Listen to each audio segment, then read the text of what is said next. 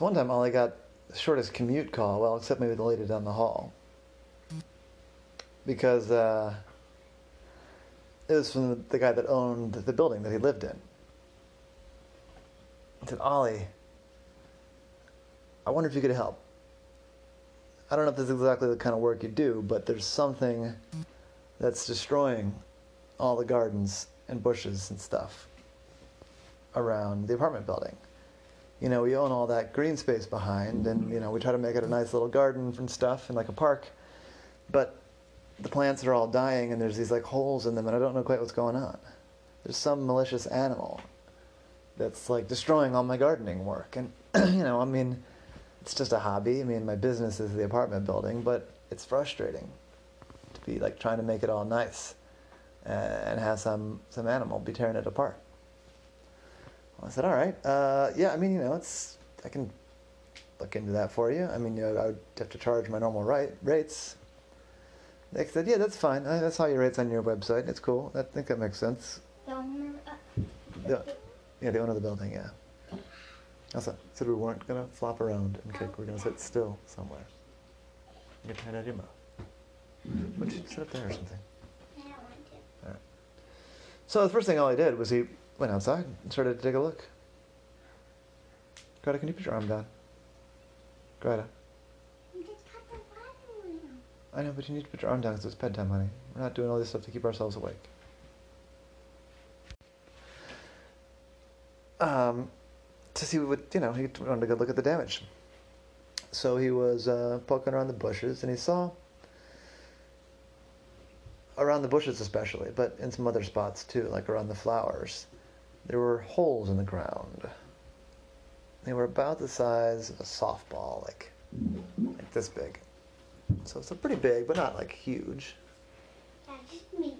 Yeah, but big enough to be concerning. Also, get your hand out of your mouth. Don't back up where I can see you. And I thought, you know, in a pinch, I could probably squeeze into that hole, but I'm not sure I want to resort to that yet. So I looked around some of the other areas where some of the plants had been destroyed by this mysterious, he assumes an animal. He saw kind of the same thing. There were these big burrows. No, they're about the size of a softball, about this big. Look at me. Over here. They're about this big. Oh, that's big. That's like just as big as Yeah, I mean, yeah, sure. That's a softball, but it's just your aquarium, hon. Please be quiet. Can we stop the questions, please?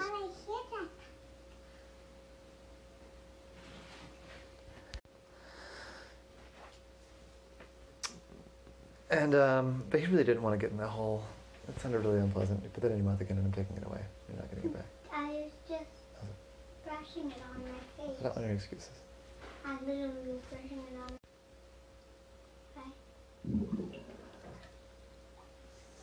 So I thought maybe I should do a little stakeout.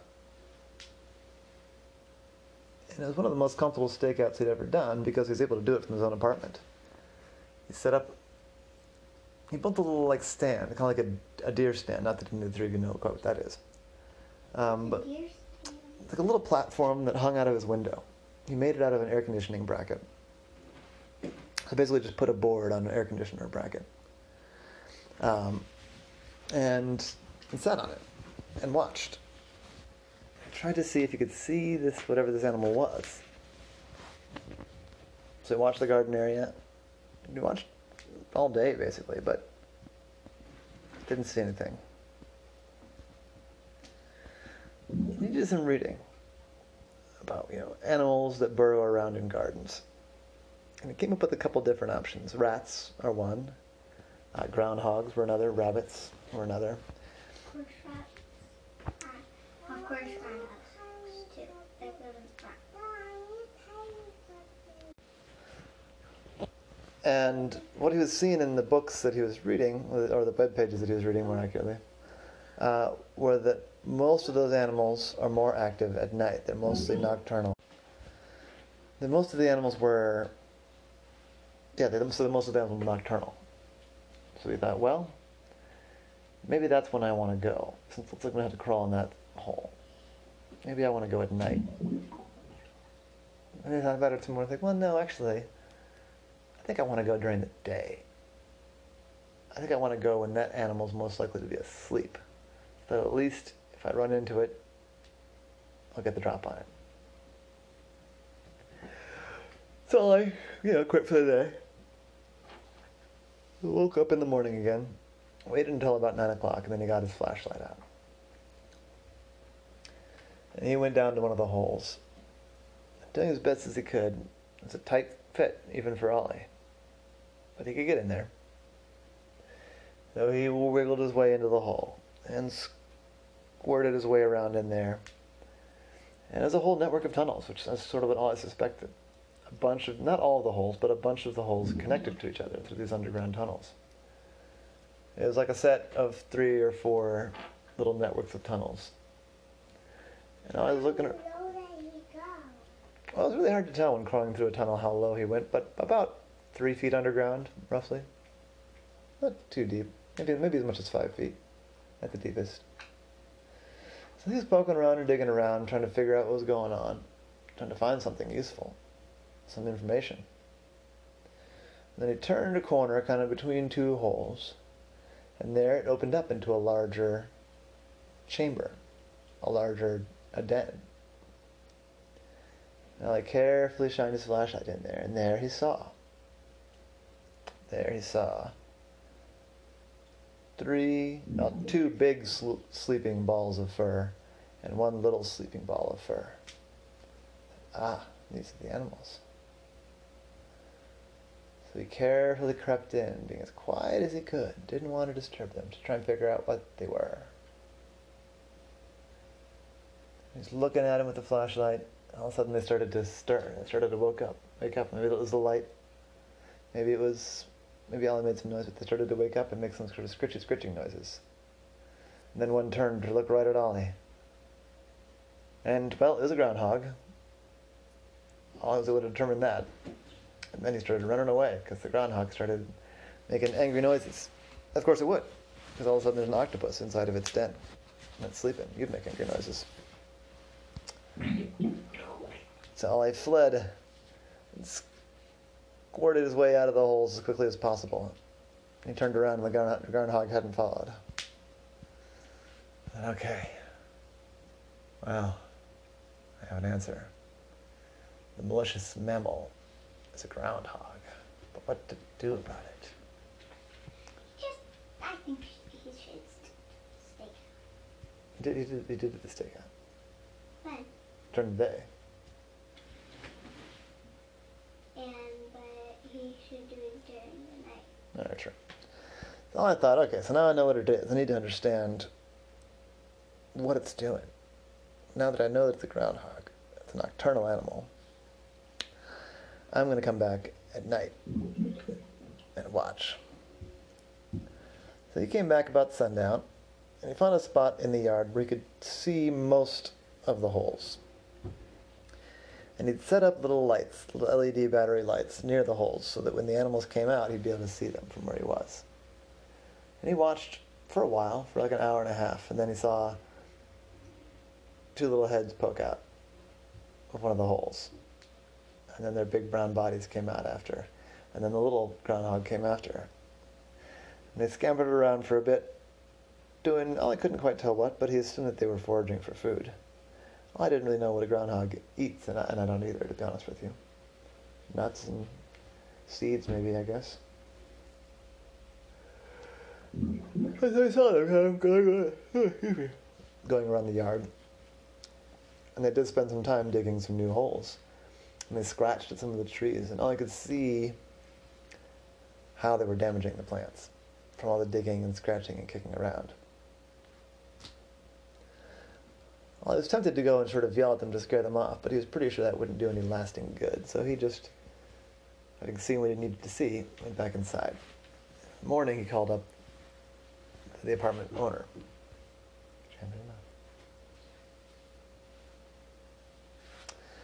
He told him what he'd found. I said, groundhogs. Groundhogs. All right. Well, the groundhogs I have tangled with before. you want to see how I deal with groundhogs? I said, sure. So I said, yeah, all right, meet me around the back in the garden at 1 o'clock. I said, stop messing with your teeth. And he met the landlord there, the owner of the apartment building. And he had with him like a box of these little sticks. They looked like sticks of dynamite, but I was pretty sure they wouldn't be sticks of dynamite because that seemed like overkill. What's dynamite? It's an explosive. It's what they use to break apart rock. Oh. But I was pretty sure it wasn't that. So he said, so what is that? So this is just the perfect thing for getting rid of moles and groundhogs. It's a smoke bomb. You drop this sucker in the holes, well, you light it, and you drop it in the holes.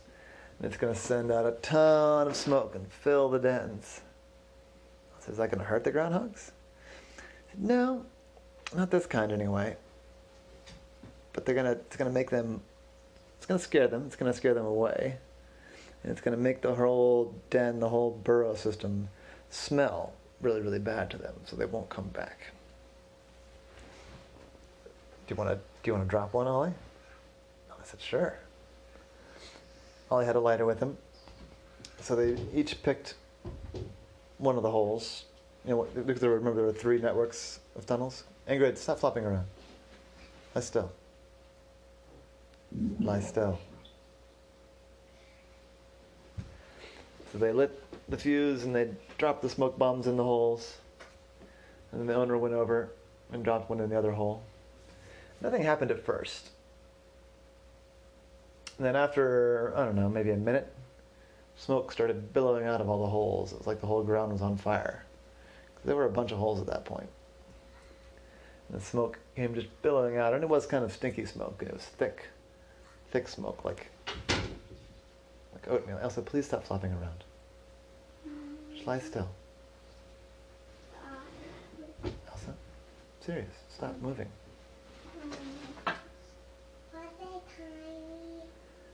The holes? No, this is the same holes we've been talking about the whole time. The dynamites. No, what? The smoke bombs were about the size of like a Sharpie marker. Well, not like twice as big as a Sharpie marker. Like 2 Sharpie markers. Yeah.